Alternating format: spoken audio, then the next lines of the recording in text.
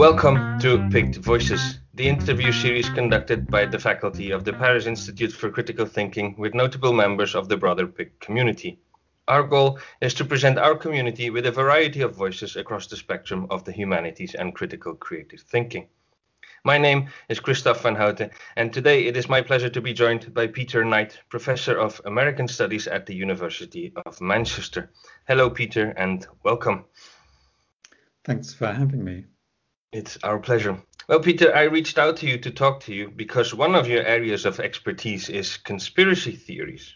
Now, these theories have always been around, but lately they have become somewhat more present and a lot more vocal, at least. So I thought it good to dig a little bit deeper into this topic. Now, you also seem to be the perfect person to talk to, as your research into these theories did not start with this COVID-19 pandemic, but has gone on for a long time now. So you have a wider view on all of this, and this is obviously always more than welcome. Now, let's start with the basics. Although we probably all have an idea about what a conspiracy theory is, it might be good to delineate our playing field here and attempt to circumscribe or list some of the requirements needed for a theory to be considered as a conspiracy theory. Not all theories, in fact, can aspire to this appellation, and not even all alternative theories can either. So what does it take? What are the minimum requirements for a narrative to deserve the label of conspiracy theory? Yeah, this turns out to be a harder question than it seems at first sight. So quite a lot of people working in this field take a fairly straightforward literal dictionary definition. You say, well, a conspiracy is an agreement of a group of actors in secret to carry out an evil plan, and a conspiracy theory is therefore an account of that. Now, although that's quite sensible in some ways, for me it doesn't really capture what is distinctive about a conspiracy theory as a very particular and quite fascinating way of making sense of historical causality. And it's important, therefore, to remember that this worldview, this way of understanding historical causality, has its own history. So although we might kind of say that conspiracy theories are visible there in ancient Greece and Rome, and certainly we can begin to see something that resembles conspiracy theory in the courts of Renaissance Europe, I think we would probably want to begin thinking about something that is recognizably a modern form of conspiracy theory with the French Revolution. But it's important to remember that understanding history as the result of conspiratorial intentions on the part of a small group of plotters was, at the time in the 18th century, not just a kind of a legitimate way of seeing the world, but actually a quite sophisticated, enlightened way of understanding historical causation as the product not of divine providence, but of individual human agency. Now, that way of understanding the world was normal, perhaps even sophisticated in the 18th century. But by the time we get to the middle of the 20th century, this way of understanding the world becomes stigmatized and even pathologized. And so we need to remember that the very term conspiracy theory really only gets to be used and defined in the middle of the 20th century. And it's the philosopher of science Karl Popper who famously develops a definition of the conspiracy theory of society, as he calls it, in the late 1940s.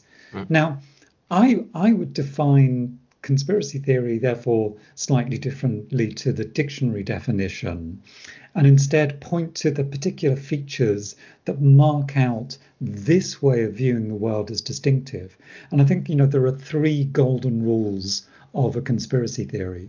First is that nothing is as it seems. Appearances are deceptive. Second, and I think this is the most crucial, is that nothing happens by accident.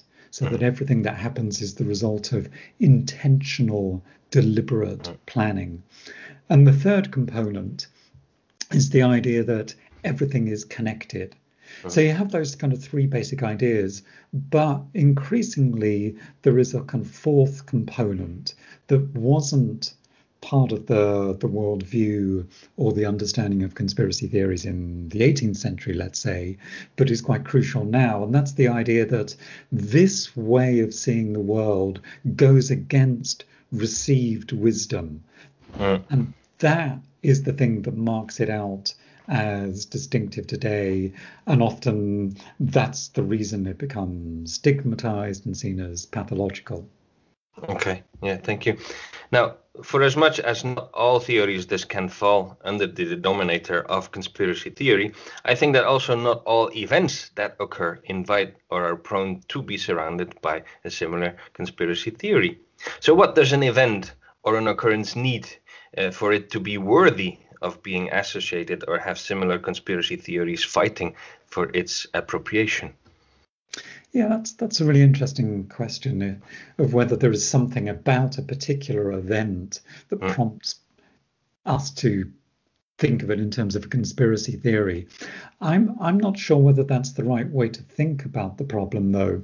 So on the one hand, you can say, look, if we're right that conspiracy theories are a way of thinking about historical causality, a way of seeing history as the result, not of kind of, the random interaction of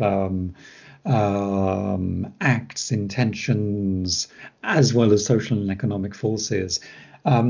If that's a way of thinking about the world that counts as a conspiracy theory, then the kinds of events that will get seen as a conspiracy theory need, by their very nature, to be something that can be seen as part of some kind of grand overarching plan. So rather than a particular small scale event here or there, it's the suggestion that what we're seeing is merely the tip of the iceberg.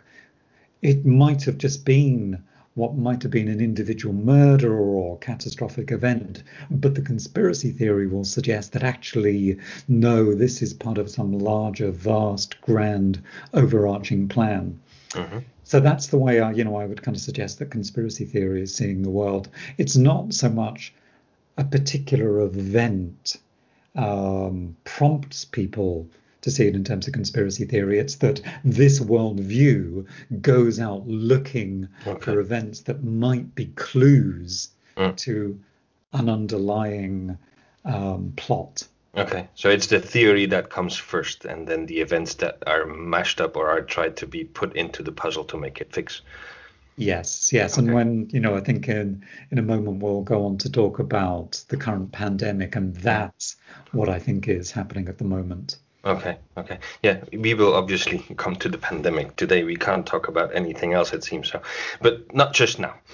Now that we have the basics clear, let's dig a little bit deeper, and let's begin with the human aspect.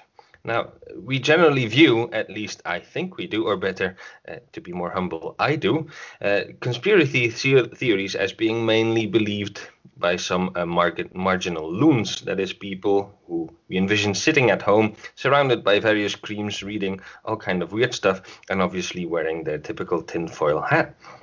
What I have discovered, however, and it was this pandemic that made me discover this aspect, is that a lot of intelligent people, or people that I at least would consider intelligent, can fall for these theories.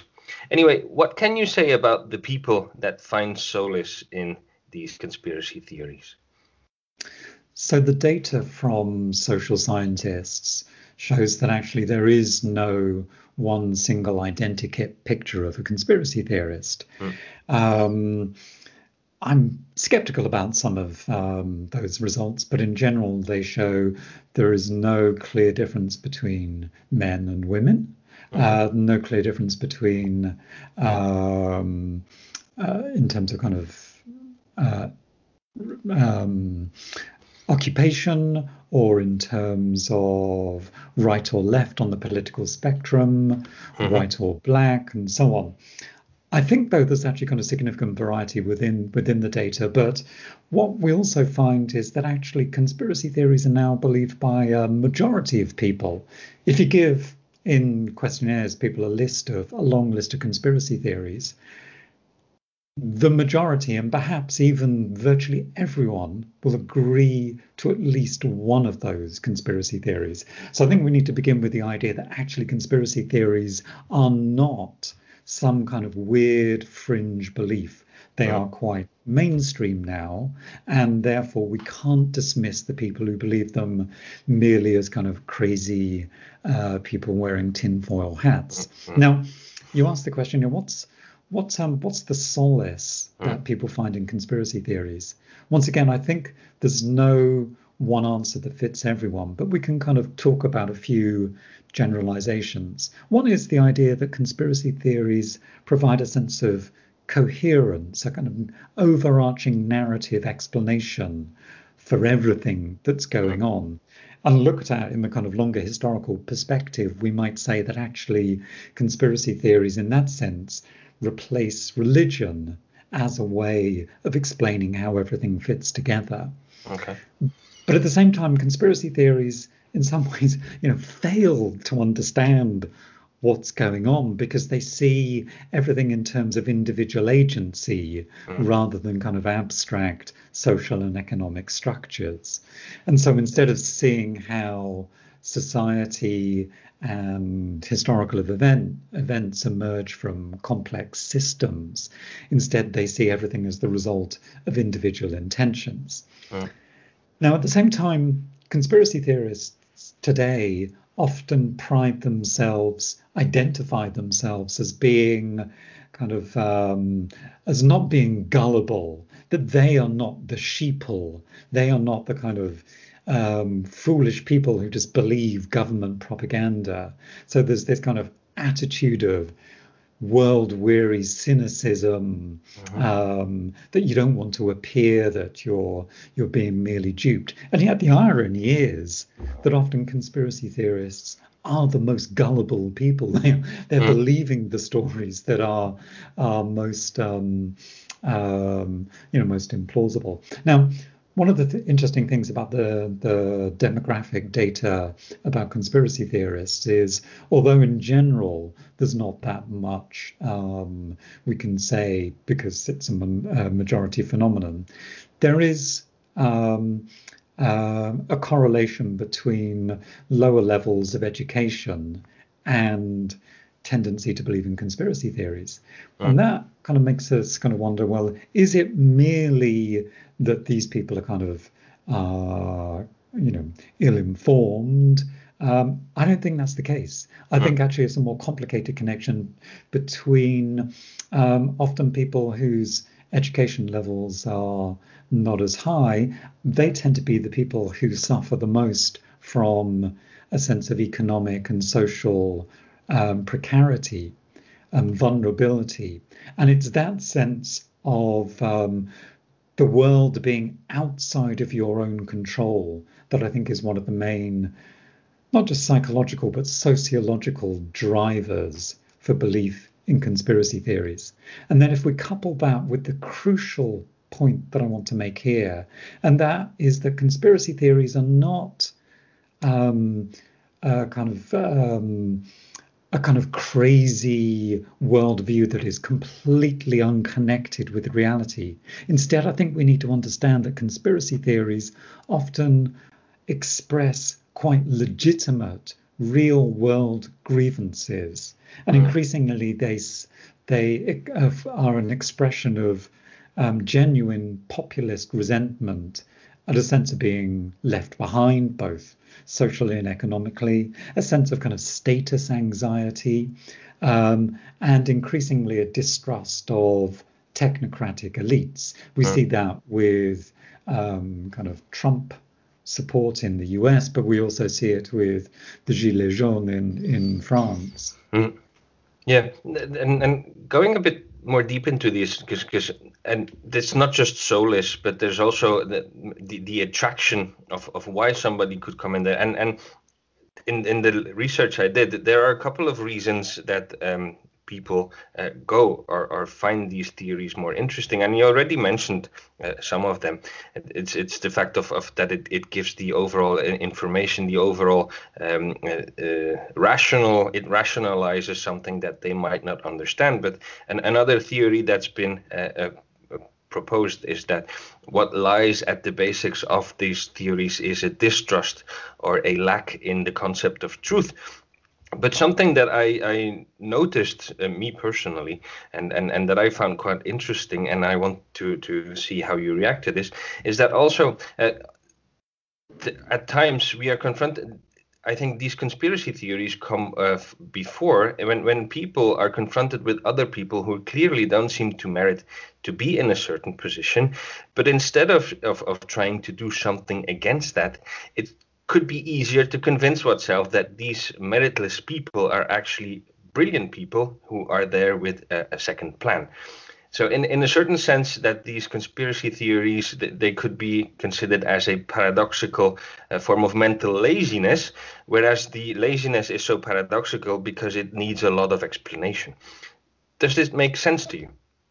Yes, I think that's really quite plausible, that idea. So a couple of things I think we can note here.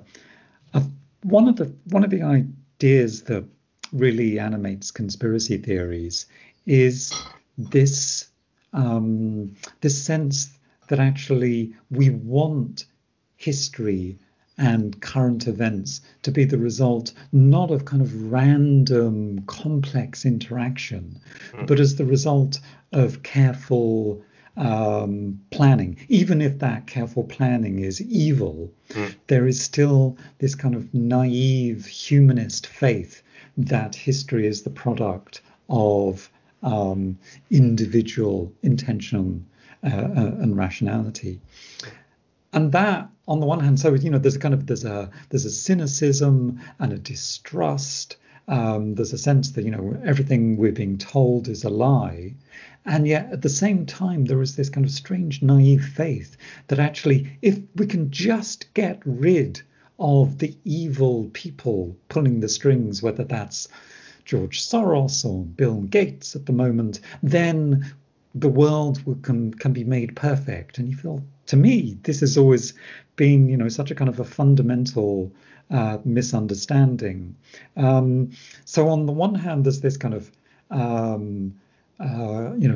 what's animating it is a desire to cling on to the notion that history is the product of individual agency.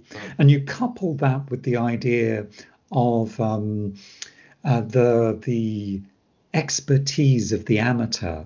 Often conspiracy theories are suggesting that the authorities and the so-called experts are lying to us, and that actually the only person I can really trust is myself. And my position as a conspiracy theorist is someone who is as an autodidact. I have learned these forms of kind of technological information, and that my knowledge is just as good, if not better, than the so-called authorities. So I think, the conspiracy theories come often from a quite genuine and legitimate place of political dissent, that I have a lot of sympathy with the idea that it's not that I am individually paranoid and seeing problems where there are none. It's the idea that actually the authorities are to be mistrusted quite often. There are good reasons why we might distrust political and even scientific authorities, but conspiracy theories suffer from the problem that they divert sensible, legitimate, slow, painstaking political activism and send us off on a wild goose chase, a kind of, a fantasy hope that by removing the imagined evil actors behind the scenes, we can regain some kind of just paradise on earth. That's just not true. Yeah, I agree. And they seem to have a problem to accept mediocrity in positions of leadership when people are just incapable of finding a solution. Then it's as if they need to find, also in with scientists, not just political leaders, but also scientists can be really mediocre and they can't find a solution. So they tend to see them then as evil instead of not being able to find a solution. They have to be evil and they don't want to find a solution. Yeah, one of the questions I try and ask conspiracy theorists when you're trying to kind of argue against them, which is, to be honest, most of the time a completely lost cause. But one of the questions you can ask them is, okay, so particularly if they work for a large organization, do you think that there are people at the top of your organization who are secretly, cleverly, cunningly planning everything in advance? Or do you tend to think that the people running your organization are a bunch of incompetent idiots? What do you think, are politicians geniuses, or actually are they idiots or kind of mediocre people who are often just making things up as they go along? And if you ask conspiracy theorists that, they tend to agree with you and say, oh, actually, yeah, when I think about my own organization or my own government.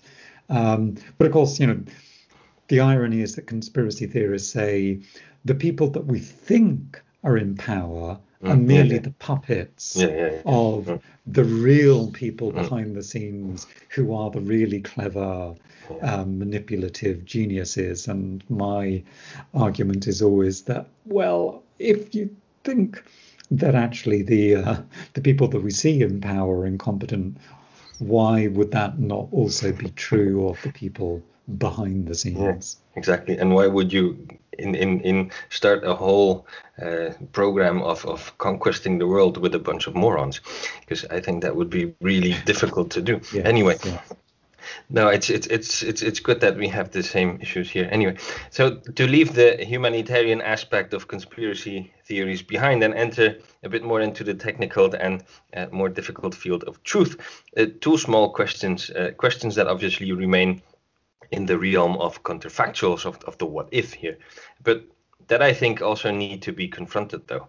So first is, if a conspiracy theory results in being true or real, can or should it then still be considered as a conspiracy theory, or are all these conspiracy theories necessarily false? But if they are false, isn't that then a problem for the whole category of conspiracy theories, not just for those who believe in them, but, and I think especially for those of us who don't? So that would be the first question. And the second then is what to do if the official theory, that is the official narrative of what is happening, if that turns out to be the conspiracy theory? Yeah, these are two really important questions. So with regards to the first one, the problem that what happens if you label something a conspiracy theory and it turns out to be true. Now, if you just go for the straightforward dictionary definition, this, as I was suggesting at the beginning, I think that's the position you end up in, thinking, oh no, actually now I want to call it something else, not a conspiracy theory, but a conspiracy fact. I think that this is a mistaken way of thinking about the problem. And often, the kind of examples people talk about are, something like Watergate, was a conspiracy theory until it was shown to be true, and now we just call it history. But there are two important points here. One is the idea that at the time, we need to kind of work out whether people putting forward the theory had legitimate grounds for what they were saying, or whether their view would have been characterized by the definition that I gave at the beginning of a conspiracy theory, these characteristics that you're seeing everything that happens as the result of individual intentionality, you're seeing everything as part of a kind of vast interconnected plan, and you're seeing everything that happens as on the surface in the world as deceptive. If those things were true at the time, even if the theory then turns out to be true, I think we can still call that view a conspiracy theory, because it's a way of thinking about historical causality rather than just merely a theory of conspiracy. And I think that's the crucial thing. Now, as regards to your second question, what happens, if the official version of events is a conspiracy theory? I think this is a really important question, because often when we're talking about conspiracy theories, we're assuming that we're talking about Western democracies.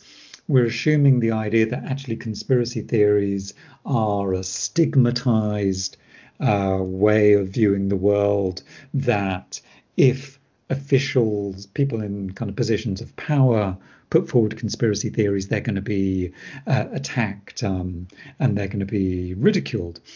But we need to recognize that in large parts of the world, and indeed in previous eras in history, it's the people in positions of power, authoritarian leaders who are using kind of populist resentment. They are often the people who are most associated with cynically, instrumentally using conspiracy theories to gain power and to maintain power. And I think we need to kind of recognize that these are two very different cases. We can still recognize them both as conspiracy theories, but we need to make sure that when we're talking about conspiracy theories, that we make a difference between, moon landing or flat Earth conspiracy theories in the West, which are kind of perfectly harmless, and forms of kind of anti-Semitic conspiracy theories or conspiracy theories that are used against the public and repressive ways in other regimes around the world. Yeah, I completely agree. Now, turning to our pandemic and its relation to and cohabitation with the many conspiracy theories that we have seen coming about in recent times. Now, we started our conversation by delineating some fundamental elements of conspiracy theories and the events that are more prone or less prone to be associated with them. First of all, does the COVID crisis check all the required boxes, or is there something peculiar about it? And then secondly, is there something, if the answer to the last question, if there is something peculiar about it, then what are these peculiarities of the COVID conspiracy theories? Yeah. So on the one hand, the COVID crisis has created a perfect storm for conspiracy theories. It's a kind of, a massive global event. It's genuinely frightening and confusing. We certainly in the early days didn't really understand that much about the disease and therefore what to do about it.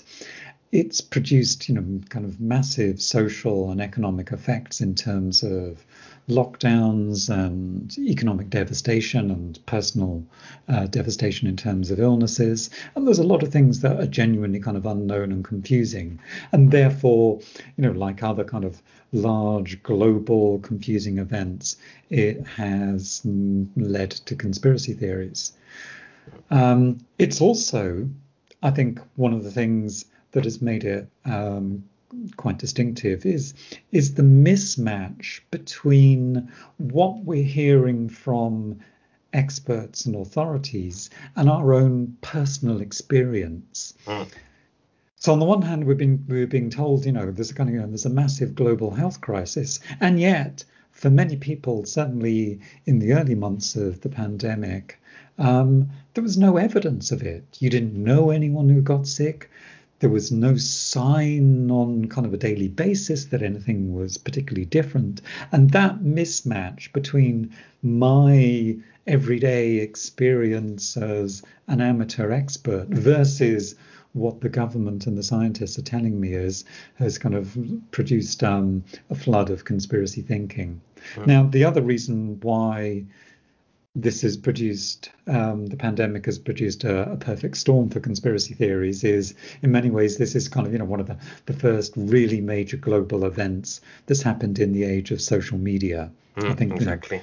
That's been a game changer, not necessarily because it makes conspiracy theories any more popular than in the past. I think we need to be careful about that. But it's made them more visible and it's made them more available.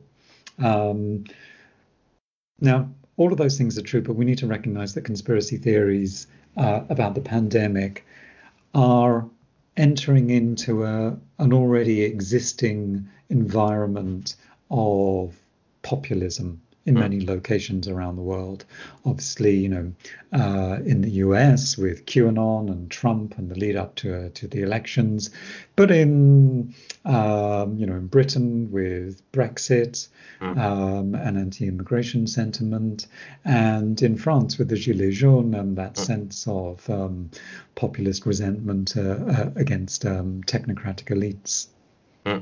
Now, let me conclude and address not the elephant, but the mammoth in our glass room here. And here it comes.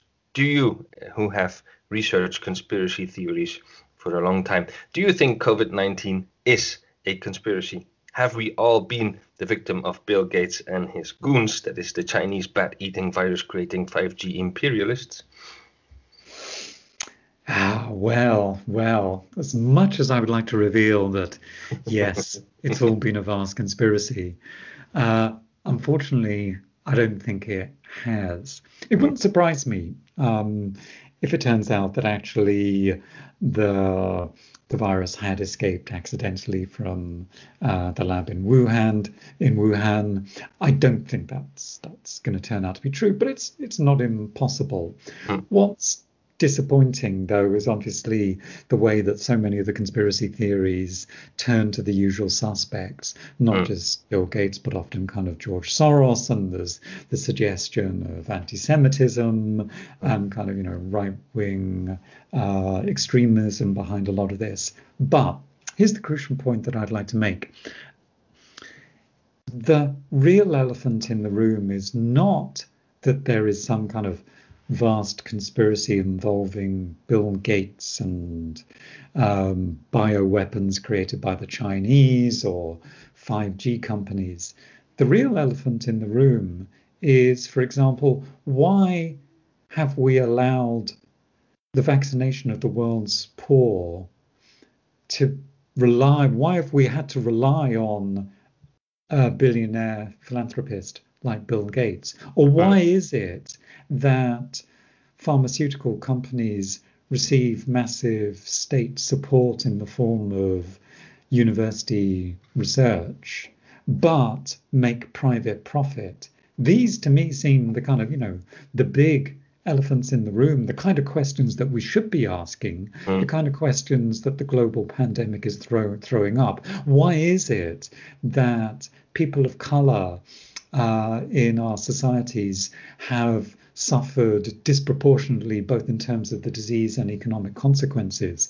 These are the real things that are happening and that people aren't asking sufficient questions about, but they are not the result of a secret, vast conspiracy. So on the one hand, conspiracy theorists are right to challenge the official version of events, but unfortunately, in doing so, often they are distracting us from these more legitimate and quite difficult political questions. Now, one final thing I just want to mention is that although, some of these conspiracy theories about the pandemic seem absolutely crazy, the idea that Bill Gates is planning to microchip us all with the vaccine, we need to remember, actually, once again, this is rooted in some kind of reality. There was research funded by the Gates Foundation into the possibility of vaccine delivery through patches with microscopic needles that would provide a record of vaccinations under the skin, and that this was explored by the Gates Foundation in order to get round one of the real problems of mass rollouts of vaccinations in the global south, and that is keeping accurate vaccination records in some of those countries. Now, that's real. It's interesting. But the way that the conspiracy theories latched onto that is so far divorced from reality that it distracts us from thinking through some of these larger questions about how do we do vaccine rollout, but also who should be responsible for these global health campaigns. So instead of helping us to ask the real questions, they actually distract us from the real questions, taking us into a whole different field. Yes. Their political desires for a better world are things that maybe we should share rather than just dismissing them as crazy tin foil hat wearing lunatics. But at the same time, we can't indulge them by saying, oh, maybe you're onto something. We need to recognize that actually there are more important questions to be answered. Okay. Thanks so much, Peter. Thank you for this highly enlightening view into conspiracy theories. And for all the people interested, if I'm not mistaken, you have recently started a blog on your research discoveries, you and your colleagues, at infodemic.eu. That's right. Am I right? Yes, so that's our project at the moment, looking at conspiracy theories about the coronavirus pandemic. Okay, so people can continue following your findings in infodemic.eu. So thanks for this, Peter, again. And thanks also to our listeners for having joined us once again here at PICT Voices. And to you, dear listener, if you like our volunteer work here at PICT, you can now also consider supporting us by becoming an active member of our institution. For more information about how to join PICT, please visit our website. My name is Christophe Van Houten, and I thank you. Goodbye.